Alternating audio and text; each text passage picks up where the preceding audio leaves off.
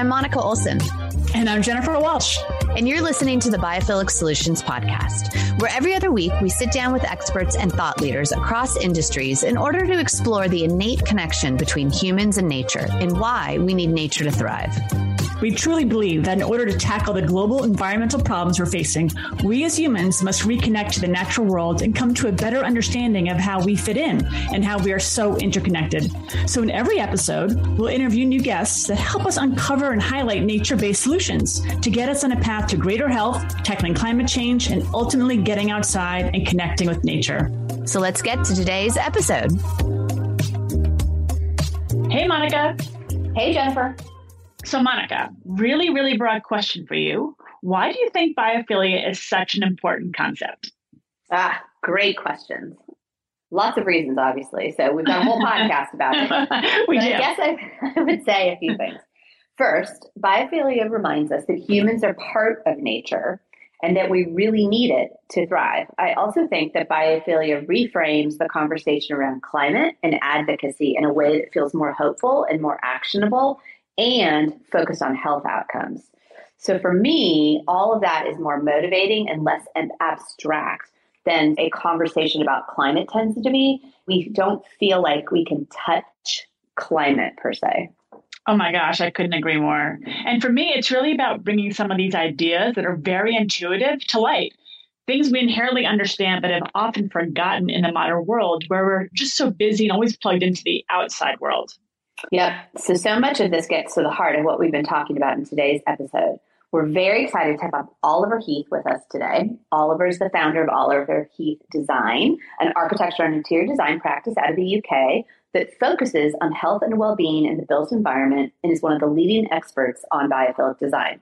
So in addition to actually practicing, Oliver's studio does a ton of research and writes extensively about the way that bringing nature into the built environment impacts our well-being. Oh my gosh, I really love talking to Oliver and really soaking up his incredible expertise on this topic. We chat about everything from how he bridges the gap between academic research and his actual practice, how to think about biophilic design holistically, and why offices should design for diverse needs and personalities. All right, let's get to our interview with Oliver Heath. Oliver, we're so happy to have you today. Thank you for joining us. That's a pleasure, a total pleasure.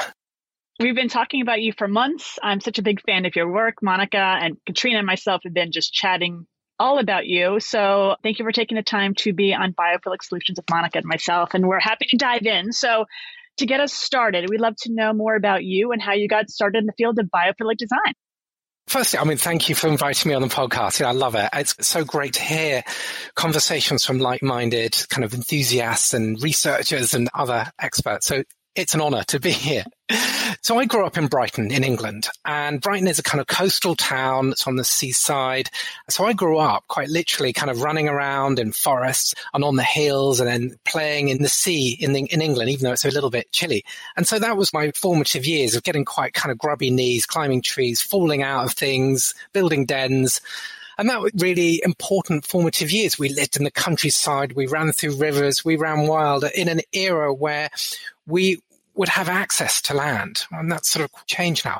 As I grew older, I became very interested in water sports and things. I was a windsurfing instructor for a number of years. And that kind of ran alongside me scuba diving. I was a fire eater.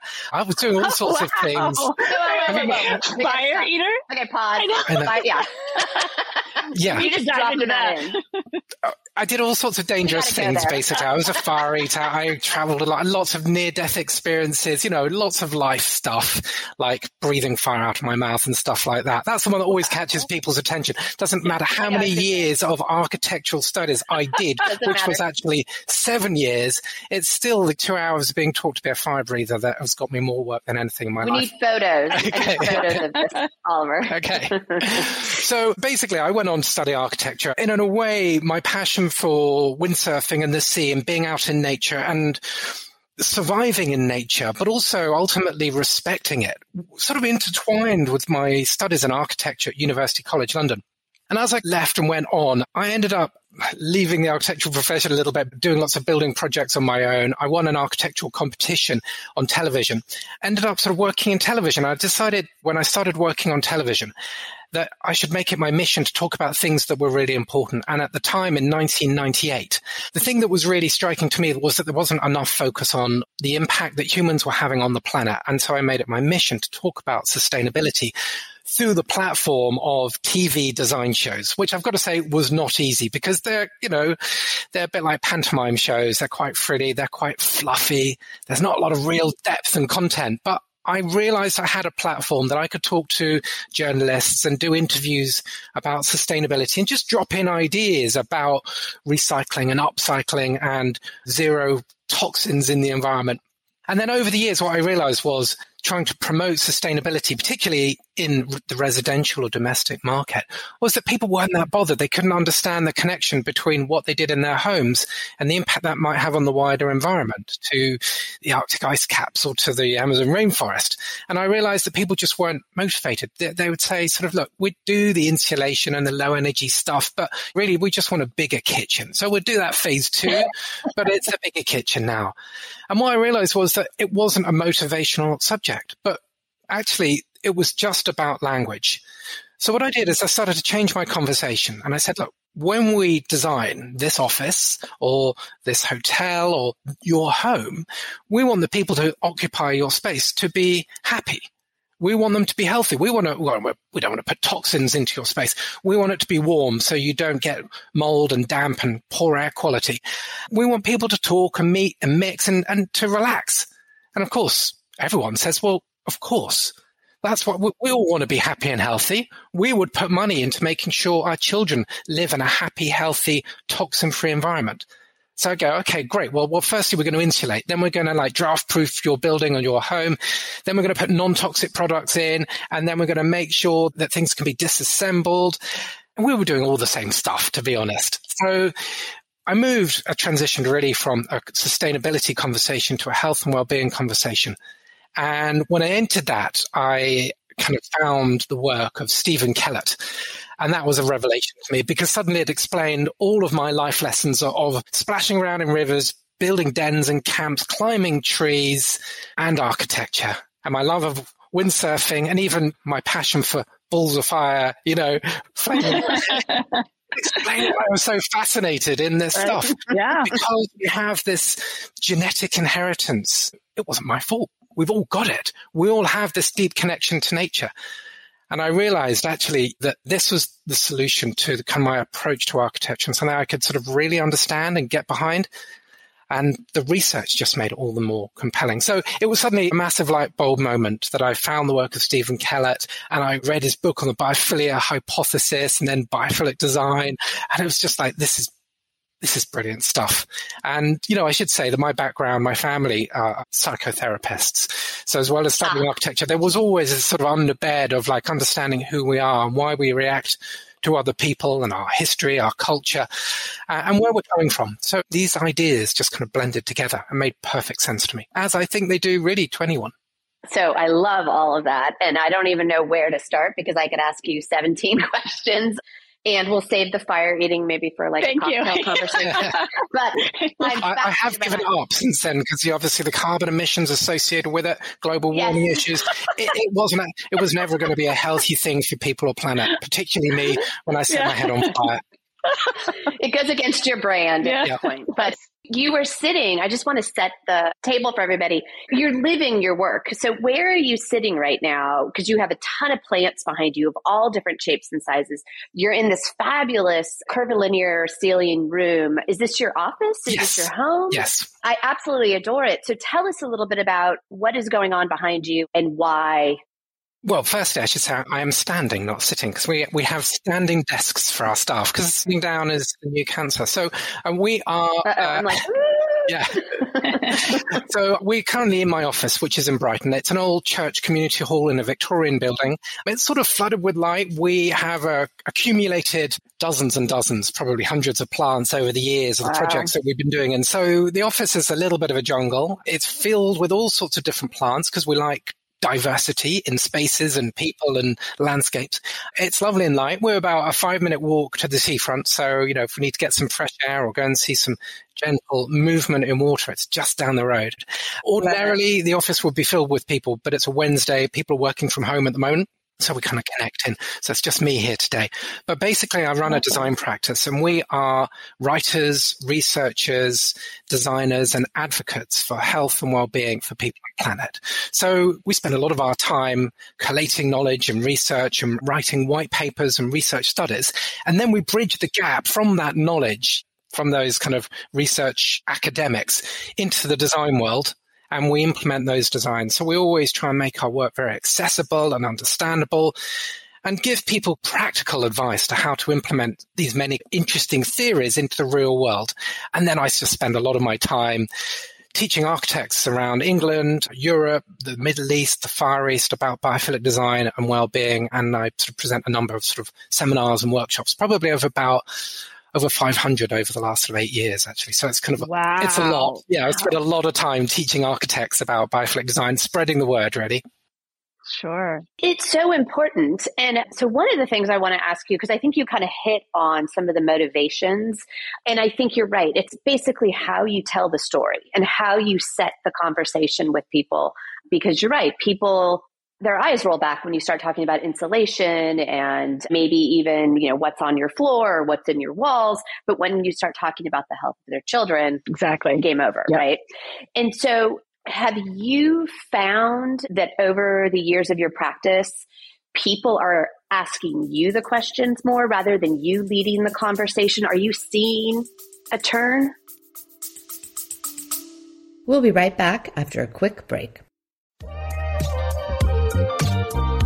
Jennifer, guess what's coming up and where we get to hang out? What's that, Monica?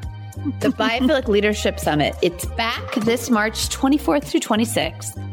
Oh my gosh, I cannot wait to see you in person again. It's been way too long. I know, me too. And we invite all our listeners to come to this year's summit.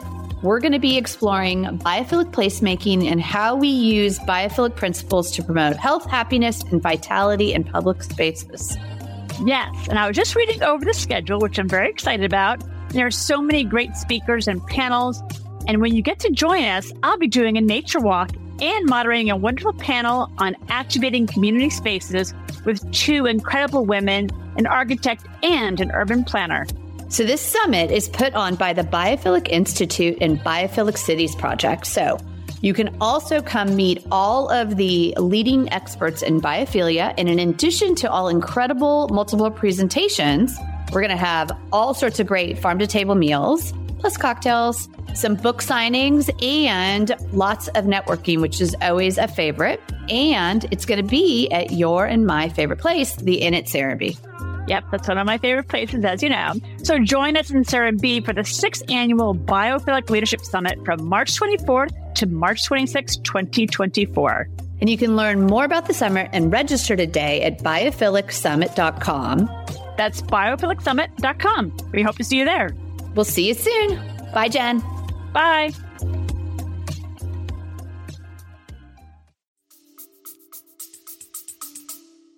When I first started teaching biophilic design to architects about 8 years ago, I would enter into a room and people would never have heard of the term. And yet when I spoke about it and the principles behind it, everybody would say, oh, we're sort of doing that already. I mean, a lot of what sits behind and underpins the patterns of biophilic design kind of underpin good design. And so I think a lot of experienced, knowledgeable and good designers across the board, whether they're urban designers, architects, interior designers, or product designers, recognize that the principles behind it enhance human experience of space and place. And yet they didn't know the term, and they certainly didn't know of the kind of key ideas and concepts that underpin it, or the patterns of biophilic design, or the key proponents of the movement. But since we've been doing that over the last 8 years, now I enter a room and people have sort of know about biophilic design. It tends to be rather limited to the direct connections of biophilic design. So the use of natural light and fresh air and, of course, plants and trees.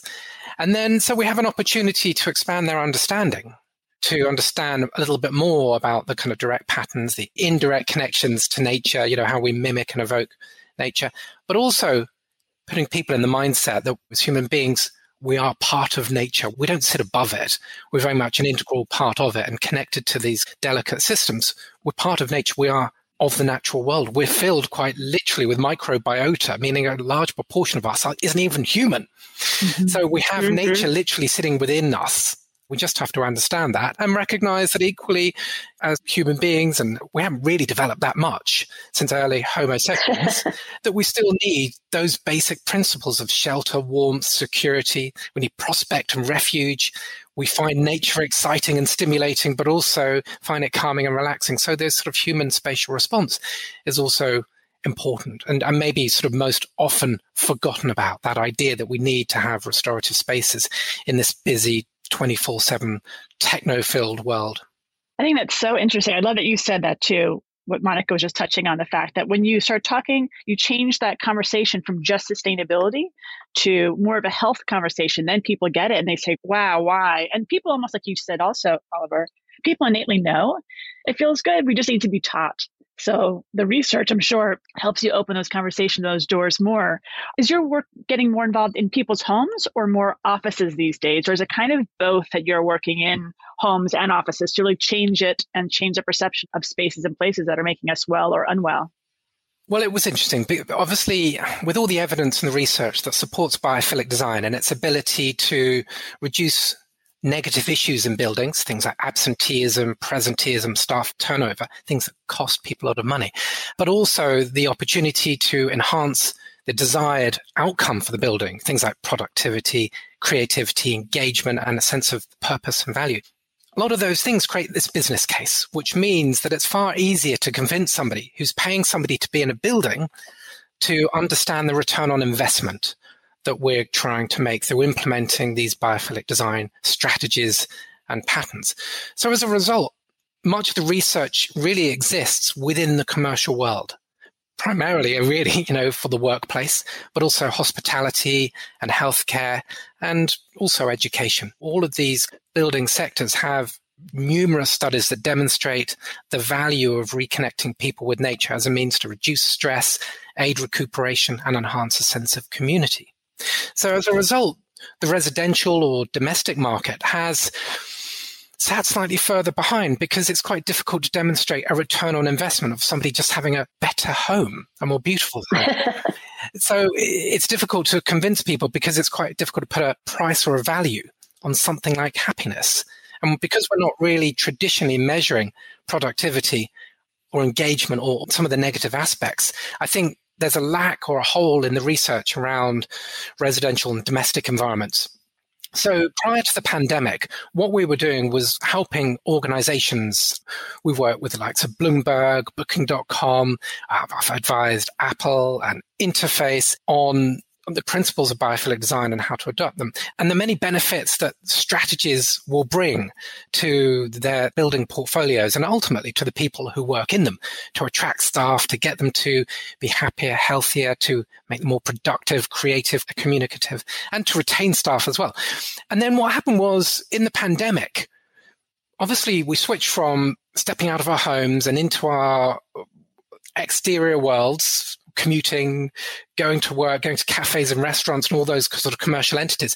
And we started to spend a lot more time in our homes. And suddenly we realized how important our homes were, particularly as many of us were working from home. And at that point, we started to realize that many of the lessons that we'd learned from the research studies and the work that we've done were also applicable to the home. We just didn't necessarily have all the research to back it up. But of course, as we stepped into our work from home environments, we suddenly had a far greater or reduced diversity of spaces in our daily experience. We weren't stepping out and going to bus stations or train stations or traveling or going to cafes or restaurants or our workplaces or cinemas or restaurants. We were just at home. And when you were in your home office, you were just surrounded by your four walls. And it suddenly became quite an intense experience. And people suddenly realized that if this is it, this is my day, then I've got to get out. I've got to tend to some plants or do something on my balcony or get into my garden or go for a walk to the park or a local nature reserve or habitat. I've got to do something to relieve the kind of stress and anxiety and fatigue And so as a result, the principles of biophilic design, I think, became far more deeply ingrained within individuals and an understanding of the impact that the built environment has on our physical, mental, and emotional well-being. So I think it really transferred from the commercial world to the residential, domestic environments in a greater and enhanced way through the pandemic.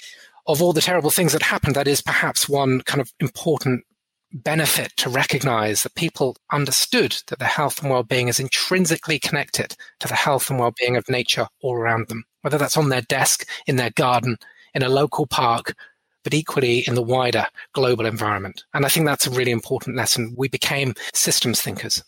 Yeah, no, that's wonderful. And I think biophilia, or the experience over COVID, not that it's over, but that really, we talk about kind of woke people up, right? They realized the benefits. And to your point, I think it's really interesting that a lot of people know that they need this thing, but they can't quite put their finger on it. But once you give them the context or the vessel of biophilic design or the patterns, and I'm obsessed with like Prospect and Refuge. And when you explain that to people who don't understand it, the light bulb that goes off in their heads is sort of magical.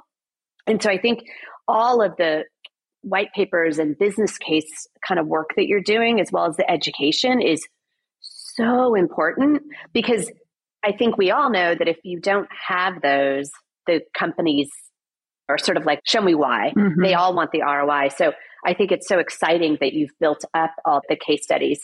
You mentioned Interface, and we're here I'm located, I should say, right here outside of Atlanta. And so Interface is a good friend and partner of ours. We absolutely adore them. And so tell us a little bit about that relationship. And is that something that came out of the work you were doing? Did you approach them? Did they approach you? Were you using their product? How do those experiences come together when you're getting a large client like that? Or really a partner, because they're basically our knowledge partner. Yeah. So I was already aware of Interface, and we had connections in the UK. But what happened was I was working on a television program in the UK for a woman who had a particular syndrome that meant that she wasn't able to get up and walk. She was sort of immobilized in her home. And the ethos of the program is that we go in, we understand this woman's situation, we transform her home, we make it appropriate for her life. And the woman was a very keen gardener, and yet she was kind of confined to a bed in her kitchen in this very tiny home in the north of England. And what I wanted to do was to reconnect her with her garden. And so the kind of principles of biophilic design were absolutely perfect. So we transformed our home, and we used Interface's urban retreat carpet tiles, which kind of mimic natural colors and surfaces of grass. Once the program had gone out, and obviously I talked a lot about biophilic design in the program because it was so revolutionary, got dozens and dozens of requests from journalists going, hang on, I've been a design journalist for 20 years. How come I don't know about biophilic design? And you, TV showman person, you're telling me about something. I studied art history. I should know about this. And getting all of this interest. So I approached this visionary lady who's head of marketing in England, Karen Lambert, and said to her, look, for some reason, there seems to be an enormous interest in biophilic design and a real lack of awareness and understanding in what it's about. And I knew that Interface were creating biomimetic products. So they basically used software to create products that mimicked natural colors and textures, and then had advanced manufacturing techniques that implemented those colors, textures, materials into carpet tiles. So it was this kind of fantastic opportunity to take something as simple as a carpet tile. I mean, that's, when I tell people about carpet tiles when I'm at a party, people tend to glaze over. Sure.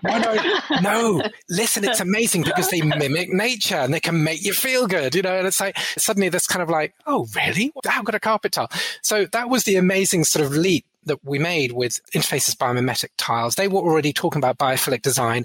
And so I sort of said, well, look, maybe we need to be teaching architects and interior designers and built environment professionals about this subject and the many benefits it can bring, and how it's not just about plants and trees and the obvious connections to nature. It's about all these other things that they can do, because in a built environment like the UK, 90% of the population live in urban environments. Many times people just don't have that opportunity to connect with real forms of nature, where we're much more condensed and closed in than I think you are in the United States.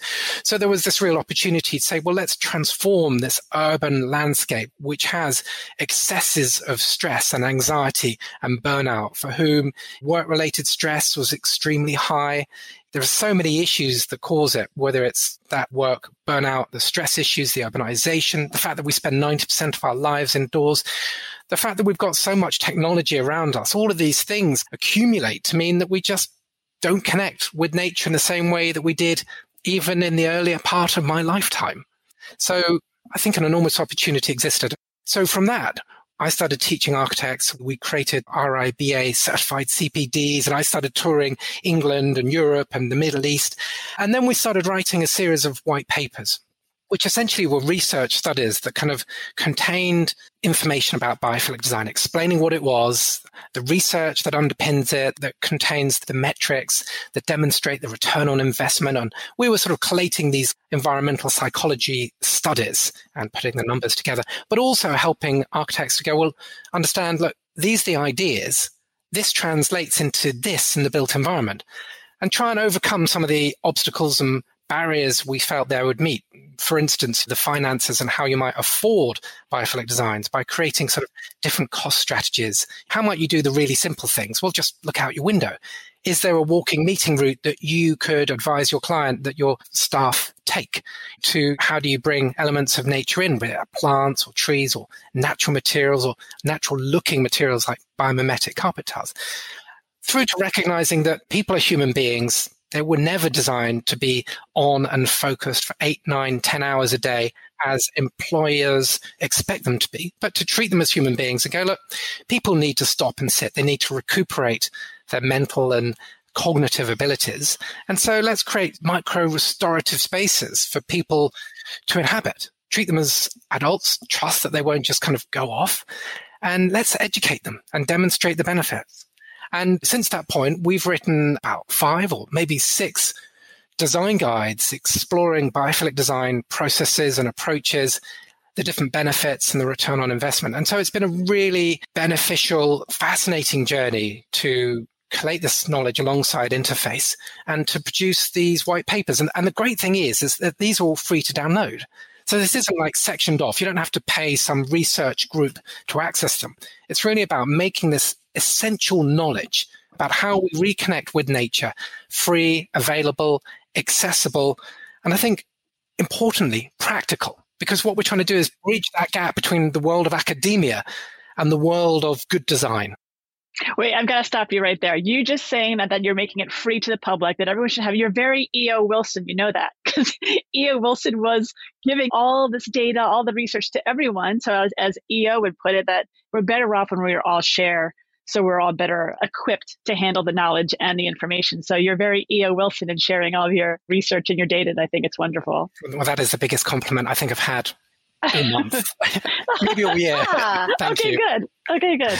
Well, it is interesting. And I think that is a huge, why Jen and I came together was how do we educate people on this really magical concept and cool idea that when you hear the word, nobody really understands what it is. They can't pronounce it. They're confused. They think it'll never catch on. And obviously biophilic design, we sort of think of biophilia as the umbrella, if you will, and then all these things sit underneath it, right? And other people may think biomimicry is the umbrella, but the idea that design, if you will, is the current ambassador for the concept is so cool. I think of you and the idea as a very humanistic concept. And we need more of that, right? We need that free, we need that abundance, we need not versus scarcity, this mindset of giving that I think biophilia or a plant in your home, or how do we create happiness and give back in a way? But do you think that the trend, I'm always sort of fascinated with the trend, is going to continue where people are going to further embrace it? Or do you think it will be, and I don't want to, because this is your world, siloed into design, but there's so much that can be done with biophilia from a principle standpoint beyond design patterns. Do you think it'll continue to catch on, or do you think it'll just live in the design practice world? I think absolutely this is going to catch on. And if the sign of the number of students who write to me asking for me to comment on their thesis is any symbol of it, it's really, really taking off, which is great. And I think essentially what we're starting to see is a reconsideration of what design is all about. I think for too long, that idea of design is a very extrinsic message. And I use that term as a means to say, like, design is often used as a symbol of status or power or wealth. You know, look at my flashy car, look at my gold-plated tabs. I got the designer in to do this. I've got this designer, a boutique hotel. It's always about showing the world that I've bought into this design. I'm associated with that brand. And for somebody that comes from an architecture background and that desire to design with some sense of greater value and purpose to the wider world, we turn that around and say, well, let's think of it more as an intrinsic approach. How can we use design as a means to make people feel better, to help them actually perform the task they're supposed to be doing in that building or space? How can we design a school where children can learn faster and get better test results and want to go into school because they enjoy education? How can we create an office that encourages people to stop and talk and meet, to share ideas, to cross-fertilize, to share knowledge and skills, but also just to sit and recuperate? How do we design hospitals? Not to be a sort of symbol of power for a local authority, but to actually ensure that the patients get better faster with less medication, that they feel happier, that staff can work under or more stress-free environments. That sort of intrinsic approach is really important. And I think once you realize that design has an enormous opportunity to deeply improve the quality of the environment, it's very difficult to go back and go, let's just put a nice wallpaper in there and make it look pretty. That sense of design with purpose is being reinforced again and again. And of course, right now, we don't really have the time or the resources to just take an aesthetic approach. We have to realize that design is an enormous opportunity. And I think as designers, we have to recognize that we are perhaps the most important design generation that has ever existed, because we've got a mission. You know, we have an influence on the built environment, which, you know, contributes in the UK to at least 1/3 of carbon emissions. We have a role here. And I think as participants in the built environment, we have to help others understand the opportunities.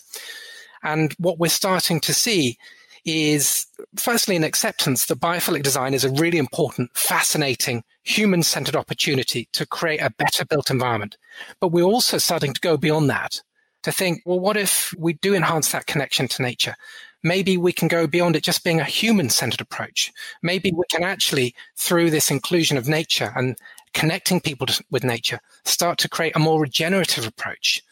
And start to say that if we start to include nature, not just into our offices or onto our buildings or into our streets or neighborhoods, but into our cities and our whole kind of way of life, then we can support biodiversity. We can mitigate the impacts of climate crisis. When we start to put trees in streets, they can do all sorts of incredible things. They can improve air quality. They can remove pollution. They can support biodiversity. They can prevent excess flooding. They provide lovely shady spaces. They reduce the urban heat island effect. All these incredible benefits from putting trees in streets. It's not just about what do we do in an office, but it's thinking in a much more holistic approach. And we often talk about the nature diet triangle, and it's an idea that we borrowed from Tim Beatley's book, which is great. And I love this idea of a nature diet triangle, and it was borrowed from the food diet triangle, that we need to connect with nature across a range of times and a range of spaces. So it's not enough just to say, well, I'm going to go on holiday once a year, and that's my nature connection. We also need to think about it across, how do I connect with nature across every season, every month, every week, and every day? And not just, you know, well, I've got a tree in my street or in my city. You know, it's like, well, we need to think about, you know, connecting with nature on a national level, on a citywide level, on our streets and neighborhoods, our buildings and interiors. So we start to think in a much more holistic and connected approach to these nature connections, that it's more than just a plant on your desk, but it is ensuring that you continue that holistic journey throughout your life. And as designers, we need to encourage the built environment and our kind of fellows and colleagues to take that sort of nature-first approach to supporting the built environment and how that can support nature and biodiversity, and as a result, mitigate the climate crisis. So our approach is about going beyond. It's always going on beyond, it's always looking on to the next thing. And I think we're starting to really see a coalition between the carbon-centered conversation of sustainability and this sort of nature-focused approach using biophilic design. And so these two are starting to merge, and we're starting to investigate the ways that we can interconnect these different conversations and approach that through the lens of design. And it's education, right? Like what you're doing, Oliver, is all so much education of, I didn't know that just having a plant on my desk. And then, of course, that leads to like, well, what else can I do in my home? What else can I do in my neighborhood or my community? And even what you're saying now, like when I'm speaking to you, I'm in my tent that I've spent 34 years in every summer, but I didn't know the impact of it until I really started studying biophilia and biophilic design, and then really kind of honing in why this makes me feel so good, and why my walls are ebbing and flowing because it's a really breezy day at the beach, and why I can smell the soil because it was raining for the past 24 hours. So it's like this really deep understanding of why we need it. And then you fall in love with it. You're like, oh my gosh, how can I be without it?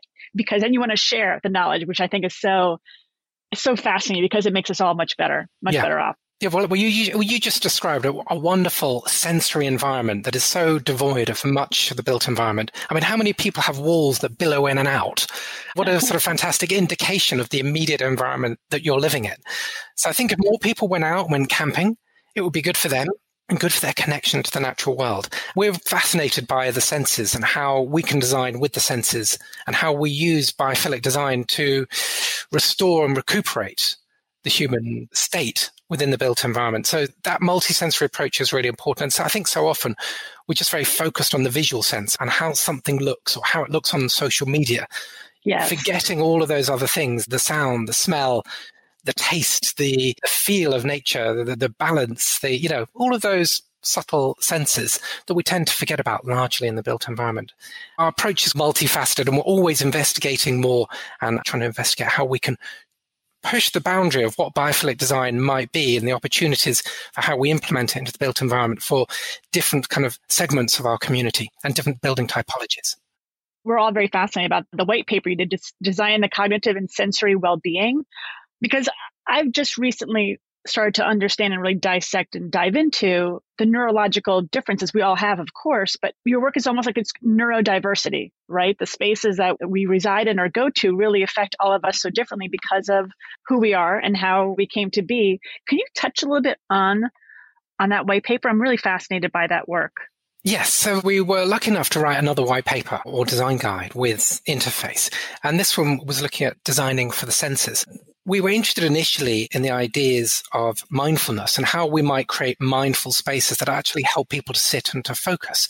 And as we started to investigate this subject further, we sort of uncovered the fact that human personalities are not necessarily just sort of black and white. We weren't sort of introverts or extroverts. It was much more nuanced than that.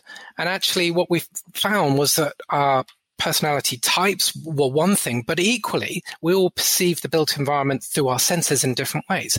And we don't all have a same level of sensory threshold. Some people are much more sensitive to sound and get easily distracted. Some people are very sensitive to a sense of smell or taste or touch. And so recognizing that there is this sort of enormous diversity within groups of people became a really fascinating way to think about the populations that exist in buildings. Now, if we start to take that a little bit further, what that starts to suggest is that everybody sits on some balance between being either hypersensitive to these stimuli or hyposensitive. So either hypersensitive, then they might shy away from loud noises or rough surfaces. But if they're hyposensitive, then they sort of crave those inputs. And a good example of that is we all know people who are quite happy to sit in the corner of a busy, noisy cafe and work away. But for other people, that's a sort of living nightmare. And so we were undertaking sensory profile tests in the office. And it was interesting that whilst some members of the office would certainly say they were extrovert, they also had quite heightened acoustic thresholds. So perhaps because they were extrovert, they were drawn to conversation and as a result were easily distracted. So by undergoing these sensory profile tests, this in particular member of my staff understood that if she had a piece of work that she needed to do, she needed to go and find a quiet corner or a small office to go and work in to sit and focus. because although she was an expert, she couldn't filter out that noise. So that was a sort of really interesting piece of work that made us realize that there was an enormous diversity of sensory comfort thresholds, and that as designers, we should be thinking about it and thinking, well, how do we actually join all these people together? Particularly, as well, on top of that, remembering that in the United States, 17% of the population have some sort of neurodivergent condition. So maybe dyslexia, dyspraxia, autism, or ADHD. 40 years ago, that number was probably closer to zero. It's only because we're now more proficient at testing that more and more people sort of realize they're on some sort of neurodiverse spectrum. So basically, everybody has sensory comfort thresholds, and we need to design for that diversity. So when then we think, well, what's the one thing that joins all of us? Well, in reality, the one thing that connects all of us in terms of a design style or methodology is nature. We've all had positive experiences of nature. We have it quite literally written in as a genetic code to us that we recognize healthy forms of nature. That's the basis of the biophilia hypothesis. And that if we use elements within biophilic design, things like blue space theory, the savanna theory, non-rhythmic sensory stimuli, acoustic restoration theory, attention restoration theory, then we can start to create environments that have different sensory thresholds. So what was interesting about this design study is we started thinking about mindfulness and how we'd create mindful spaces, and ended up creating an approach to the design for diverse communities who all have different sensory profiles. And ultimately, how we design for that, with some spaces that are noisy and bustly and multi-sensory, going right through a range of sort of high sensory threshold spaces to medium to low sensory threshold spaces where people can sit and work or even recuperate in very calm, quiet environments. And that actually every building that has multiple occupations needs to kind of think in this way and recognize that diversity in comfort thresholds exist and that we need to design for that. So it's a really interesting piece of research. And again, that's one of those papers that you can just download. And again, it goes into exploring the many benefits of biophilic design. Well, and one of the things is and I don't know if this was your personality typing, the ocean model. Was that something that you guys put together or kind of riffed on another concept? And can you talk about that a little bit? Actually, the ocean model was a sort of personality trait type test. But what we found was that it wasn't necessarily relevant to this idea of sort of creating or recognizing sensory diversity. So what we did is we moved on to sensory threshold tests.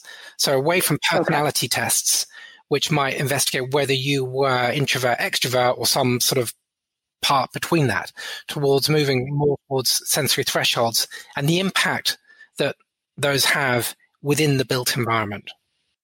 Yeah, I think if more people or really more companies did create those spaces, we've gone from these isolated offices, right? The ideal was to have your own private office, then everything went open space in, the 90s, I guess. I worked in Los Angeles for a number of years and my brother was at Chiat Day. And I think they were one of those ad agencies that first did that, and you didn't even get a desk suddenly. And it was this like crazy idea. I mean, now we have WeWork and other, places where you don't really have a desk. You just show up, bring your, you kind of tote your office with you. But I do think having the opportunity for a restorative space, and I like that word, possibly because maybe mindfulness has become a little co-opted. These words, and I worry about biophilia, in the long run, less so with people like yourself and Jennifer in the world who are continuing to lead of what it stands for. But so many times these words get co-opted and we don't know the meaning anymore, whether that's green, environmental, sustainable, wellness, mindfulness. I don't want to say big business, but money sometimes co-ops these concepts. And so I like that you're saying restorative rather than mindful, because I think some people now it's become a little squishy. And maybe restorative will get there too. But I think that's important. Do you find the Apples of the world are implementing restorative spaces in the workplace that they can go to? Yeah, I think particularly since we started to return back to the workplace or even hybrid models, there's a greater recognition of anxiety and stress and post-COVID anxiety syndrome and the issues that has for employees and employers alike. And a recognition that when people were working from home, they could choose how they worked and where they worked. And of course, everybody was still productive, but probably had greater opportunity or maybe less anxiety about taking a moment out just to restore themselves after a Zoom meeting or an intense period of work. As we've returned back to work, I think people are recognizing that the work environment is stressful, that as stress builds up, fatigue builds up, productivity, creativity goes down. So there is, I think, an increasing need to consider the implementation of restorative spaces into the workplace, to recognize that as sort of employers, on employers' behalf, that employees are adult, responsible. They want to go and do a good job, but they need to be able to stop and relax and restore themselves. Even 5 minutes, gazing out a window onto a gently moving, swaying tree or a pool of water can have an enormous physical, mental, and cognitive benefit.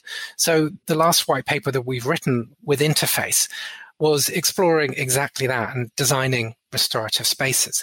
And what we found was that there was a real need for it, a real interest in it, and that it kind of came down to 4 key approaches, the framework that were created, that was in part about creating a sense of privacy for people and how they could feel that they could just have a moment to themselves, creating spaces with some sort of visual stimulation. And I mentioned non-rhythmic sensory stimuli, that gentle movement that we see in nature, like ripples moving across a pool of water, that these spaces should be adaptable and flexible for their users, and that people should be able to adapt the sound and the light, maybe adjust a cushion or pull a blanket over them, but also to support mind-body connections, to root them back into those places, to give them a sense of, in a way, a sort of mindful connection to that moment, that they should spend that moment of quiet and calm, restoring their mental, physical, and emotional states. So we wrote this white paper with an aim to reinforce that idea that retreat spaces are important and that people do need to incorporate them. And it's a fundamental principle within the patterns of biophilic design to ensure that we do create spaces where people can stop, calmly relax, and restore their mental and physical well-being. So this final white paper was really an interesting journey investigating that and how we might start to think about that across the design world and how you might implement that from a sort of low-cost approach to medium to the sort of high-end approaches. And we've got some sort of great case studies that demonstrate it. Yeah, and I think it'll be interesting, the ping pong table and the free coffee and the whatever those benefits were that everybody thought that everybody wanted and maybe made a very convivial, fun workspace. Perhaps we're being more introspective now and thoughtful with employees after the sort of trauma that everybody's been through. But I also think what you sort of touched on is control. When we are able to work from home, which many of us luckily were able to do, you had a sense of control over your day. Even though you were getting your work done, there was just a much more control. And so you hear about all these, nobody wants to go back into the office, or people are quitting or quiet quitting or all these things. And I really wonder if it's just people want control of their day. And so if an employer can give them that with opportunities like a restorative space, whether that's a yoga room or meditation, or just even for like a new mom, somewhere to do lactation, maybe that's what we're sort of seeking, is a little bit of control over our lives, as well as that connection to nature. So it'll be interesting over the next year or so what continues to happen and what, quote, trends in the workplace to sort of lure people back in, if you will. I mean, essentially, it comes down to creating diverse spaces where people can walk in and see that all their physical, mental, and emotional needs will be met. If you think about the classic kind of open plan office with rows of desks, it's kind of akin to a battery farm. This is your desk. Yes. This is where you work. You're either here, you're in the bathroom, or you're having lunch, and that's it, So this is really about creating much more diverse spaces and recognizing that people do need that diversity. One of the questions we always ask of our clients is, where do you go when you need to cry? And they're like, well, we go to the bathroom. It's like, so if somebody's having emotional trauma, you give them the bathroom, the noisiest, clankiest, sort of lacking in privacy, terrible sensory environment. That's where they go to cry. It's like, well, that's not very... on the toilet. Yes. Well, exactly. Exactly. I mean, it's quite an extreme question to ask, but that's obviously one of the first questions we ask our clients. And it's like, well, if that's where they go, then maybe you just need a high-backed chair. You need somewhere with a bit of acoustic privacy, or somewhere where people can just have 5 minutes out, where they're not going to be interrupted. And everybody has peaks and troughs throughout their day. Everybody has lives going on outside of their work. So providing this diverse range of places that suits people's different mental and physical, emotional states is really important. So that sense of diversity is really important. And that's so much about what our work consists of, is encouraging diversity, whether that's in the spaces that we inhabit as people or how we create spaces that support biodiversity in the wider natural environment. It keeps for us going back to this idea of how to create more diverse environments that helps humans, but also helps the wider natural environment. I love that. And I also love what Monica, you just said, and also Oliver, when you were talking about, I'll touch on really quickly, that cognitively, we're not supposed to be focusing on our tasks just all day for 8, 9, 10 hours a day. Like that's cognitive decline. And I think what you're doing is sharing this knowledge and sharing the information, saying, oh, that's why I'm so tired.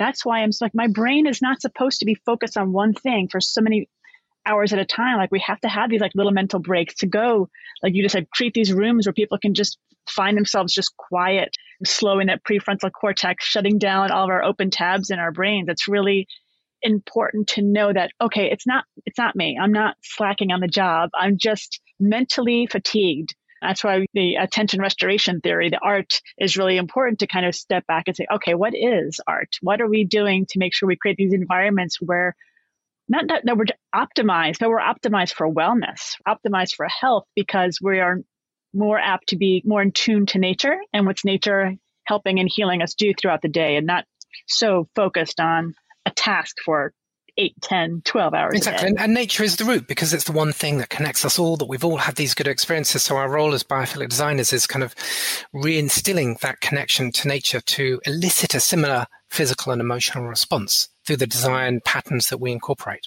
It's just fascinating. I love it. No, I do too. And as we sort of wrap up here, I would love to know, what are you working on right now? What are you excited about, whether it's a project you're working on or something that you're seeing out there? What's exciting you right now? We've got a number of projects on. We've got a couple of research projects on. We have a biophilic design in the home online course that we offer people. So that teaches people about biophilic design patterns and how you implement them into the home, because so much of that biophilic design world exists within the commercial, but this is in domestic residential environments. So we've got that course that's running. We're writing a new course.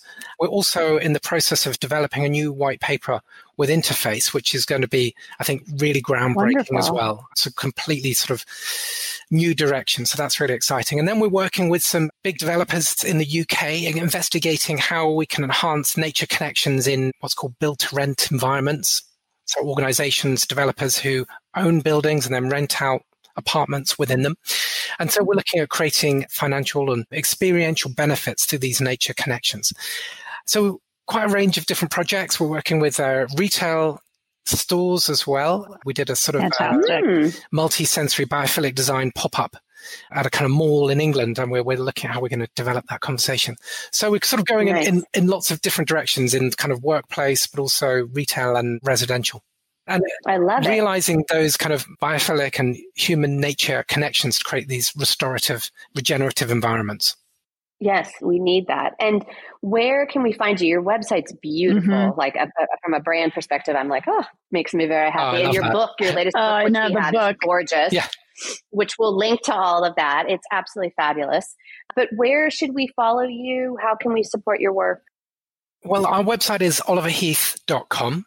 And in there, you'll find the online course. You'll find our book, which is called Design a Healthy Home, that puts all those well-being principles into the home and how you can design for that. All the white papers that we've written, you can sort of find them on our guide there. You can also find them through Interface, the white papers that we've written with them. So yeah, go to Oliver Heath Design. And then, of course, we're on all the social media platforms. I was going to say, LinkedIn, we're on Instagram and Twitter. If you search Oliver Heath Design, will pop up. Maybe there's a dash in some of them or whatever, but yeah. We'll add them all to our show notes. Lovely. Wonderful. Do you make it over to the US ever?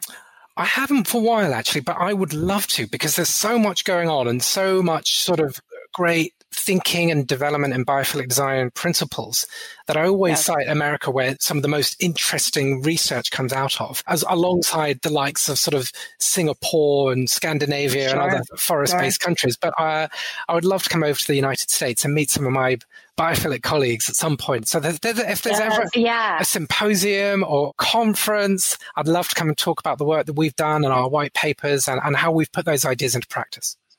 Well, we would love that. I'm actually on the board of the Biophilic Institute, and Tim Beatley is one of our board members. And we partner with Biophilic Cities to do that conference, which is in the spring. So I'll send you that information if you're available. You would be phenomenal. I think people would love to hear from you. Great. I'd love to. Yeah. And I think it's always really interesting to hear the different approaches and how a different cultural or ecological system applies these ideas. Because, you know, what we do here in the UK is different to what they do in Scandinavia, and it's different to what they do in the Middle East or Australia and America. So it's really interesting to hear these sort of different facets or approaches of things that are the similarities, but also the differences in approaches, and what makes it just really diverse and fascinating. So do send me an invite, please. I will. Everybody's invited. Oliver, thank you so much. Really, this has been, we could, again, like I feel like we always say this, we could talk to you for hours because we feel like we have such great guests, but we've been really excited to have you on because we are such fans of your work and we really love what you're doing. So thank you. It's a total honor to be along the list of other great podcast alumni. So thank you very much for inviting me. Well, thank you for your time. Lovely. Thank you very much. All right, Jennifer. So now I'm asking you the question, where do you go when you need to cry at the office? Such a good question. Well, luckily, I don't have to escape to a bathroom, but I love that Oliver talked about that. I think we've all been there, and it's so very soul-crushing. Yeah, it really is. I think so many people relate to that awful feeling of having a bad day or an off day in a modern, fully open plan concept office and needing a moment, but not really knowing where to turn. Absolutely. And I think Oliver's really smart to ask that when he approaches new clients, because it gets right to the point about creating spaces that are human-centered. Sometimes you might need to sit close to coworkers and chat throughout the day. Other days you might need more privacy to really focus. And sometimes you might need a little comfortable space to unwind. All that is valid and so deeply human. But for whatever reason, we're not designing spaces that put human needs first. Yep. And it's fascinating to think about from a business perspective. How do we look at an revenue and ROI, but from a human-centered biophilic design perspective? People really need the tools and knowledge to implement those changes, which I think Oliver's doing. Yes, and the white papers that Oliver has put together with Interface are such great references for anyone who is interested. I especially like how they list out all the concepts with different budgets in mind. There are ways to implement these ideas without doing a full-on renovation, which is perfect. Yeah, and I really think he's thoughtful in his approach, and that's reflected in those white papers and also speaking with him. He talks about nature and biophilia being like a through line that unites us, yet recognizes that everyone has different needs and design shouldn't be a one-size-fits-all approach. Amen to that. And I like that he talked about it's not personality driven, but more about sensory thresholds. I think it's so cool. I've never really thought about it that way before, but now that I'm more aware of my own needs and my own thresholds on a given day, I might be able to really figure out what I need to do for any given task. Yeah, he definitely really inspired me to rethink the office. So check out Oliver and his work at Oliver Heath Design. We've got all the links in the show notes, so definitely follow him on social too. And we'll be back in a couple of weeks. All right. Bye, Jennifer. Bye, Monica. Thanks so much for listening. And if you're enjoying the podcast, we would love for you to follow us on your favorite podcast app, give us a 5-star rating, and please leave us a review. It really goes such a long way towards helping us reach a wider audience and sharing these amazing interviews and solutions with the world. Absolutely. So thanks so much for following and reviewing the podcast, and we'll be back with another amazing interview in 2 weeks. You're now a part of the Biophilic movement.